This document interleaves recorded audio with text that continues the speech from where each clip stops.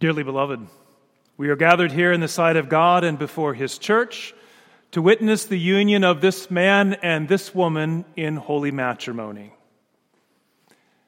Maybe not quite what you were expecting on Good Friday. We started on Sunday by saying a lot can happen in 7 days. Well, today, day 6, is the wedding day. With Genesis, the Bible begins in an earthly paradise, the garden, and the marriage of the first man and the first woman, Adam and Eve. The Bible ends with the book of Revelation in heavenly paradise and the consummation and wedding feast of Christ and His bride, the church. And so today you have Good Friday, the very center of the biblical story and of all of human history.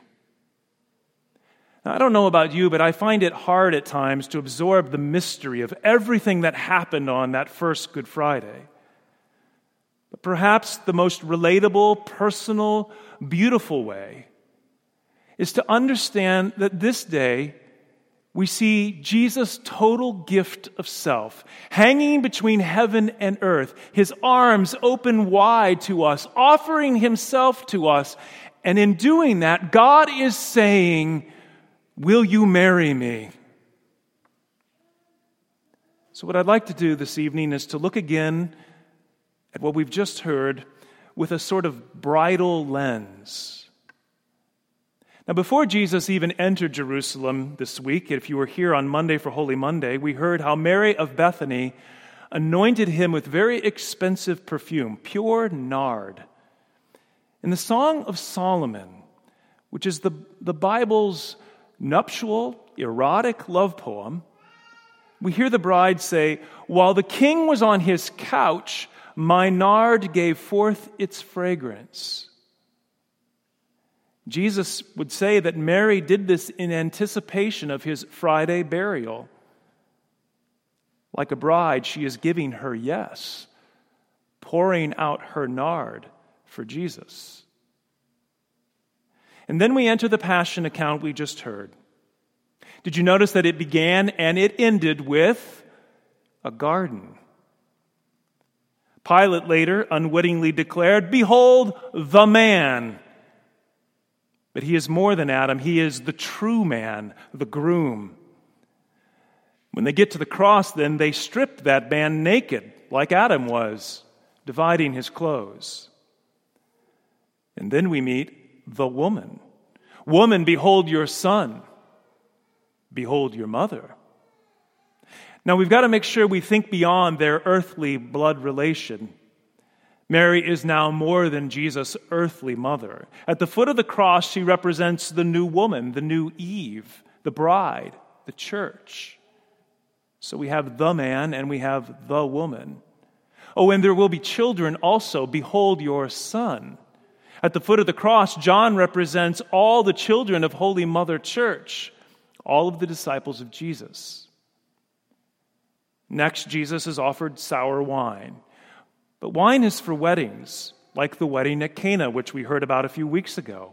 Weddings are joyous, and wine gladdens the wedding and the hearts. So He gladly takes our sour wine and then gives us His best wine. Then He cries out, "It is finished." In Latin, this would be consummatum est. It is consummated. The two become one. Reconciled in this sacrifice, the unity of God and humanity is consummated. As we heard on Sunday from Luke, the repentant thief is offered paradise, like where it all started in Eden. The veil in the temple is torn in two, opening the Holy of Holies to us. If we were to read on from our second reading this evening from Hebrews, we would hear how Christ, the whole high priest, entered into the Holy of Holies, offering His blood so that we could enter into that place with Him. Did you know that the rabbis tell us a Jewish bridal chamber was designed to resemble the tabernacle?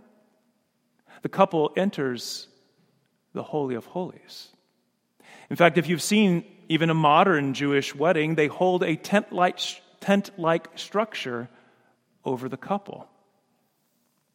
And did you know that a Jewish bridegroom dressed like a priest? And what does a priest wear? A seamless tunic, not to be torn. His tunic was seamless, woven in one piece from top to bottom, so they said, "Let us not tear it, but cast lots for it." Finally, Jesus gives up his spirit and breathes his last. Like Adam was put to sleep, and then from his side Eve is created, so now in death sleep, the man, with the woman looking on, Jesus' side is pierced, and blood and water flow out, the two great sacraments, baptism and Eucharist, from which his bride, the church, is made.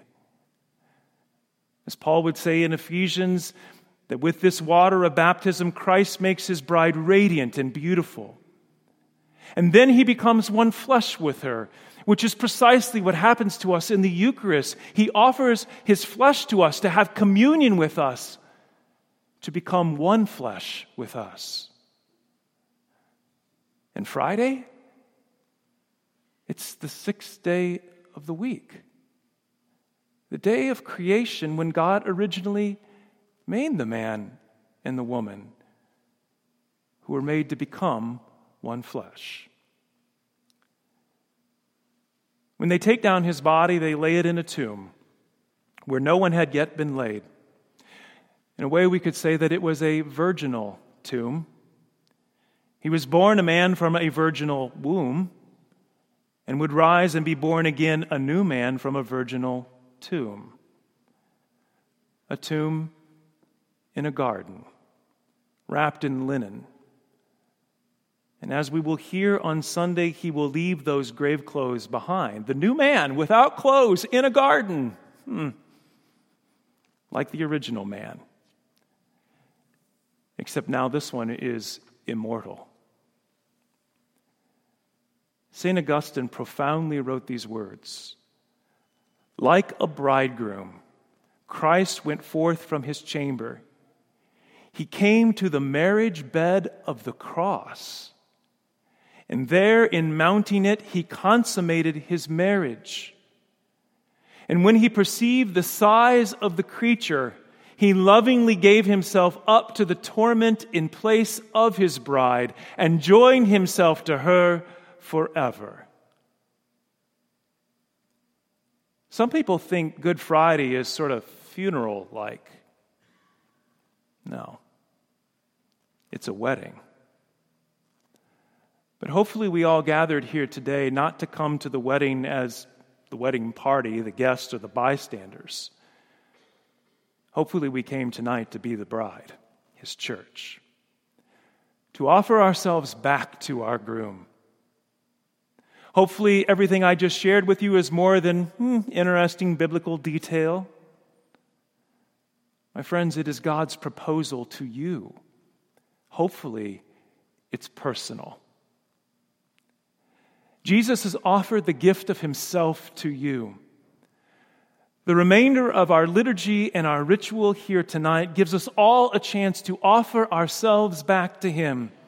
Here, in the very center of the church, in just a moment, where a bride and a groom normally stand and make their vows and then kiss each other.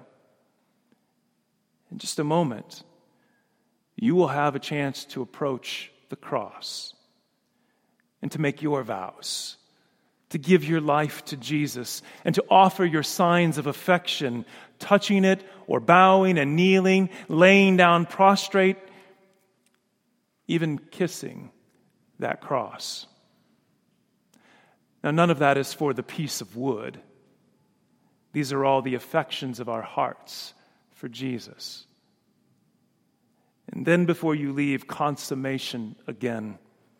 You will receive his body and his blood, and by receiving him, you are giving yourself.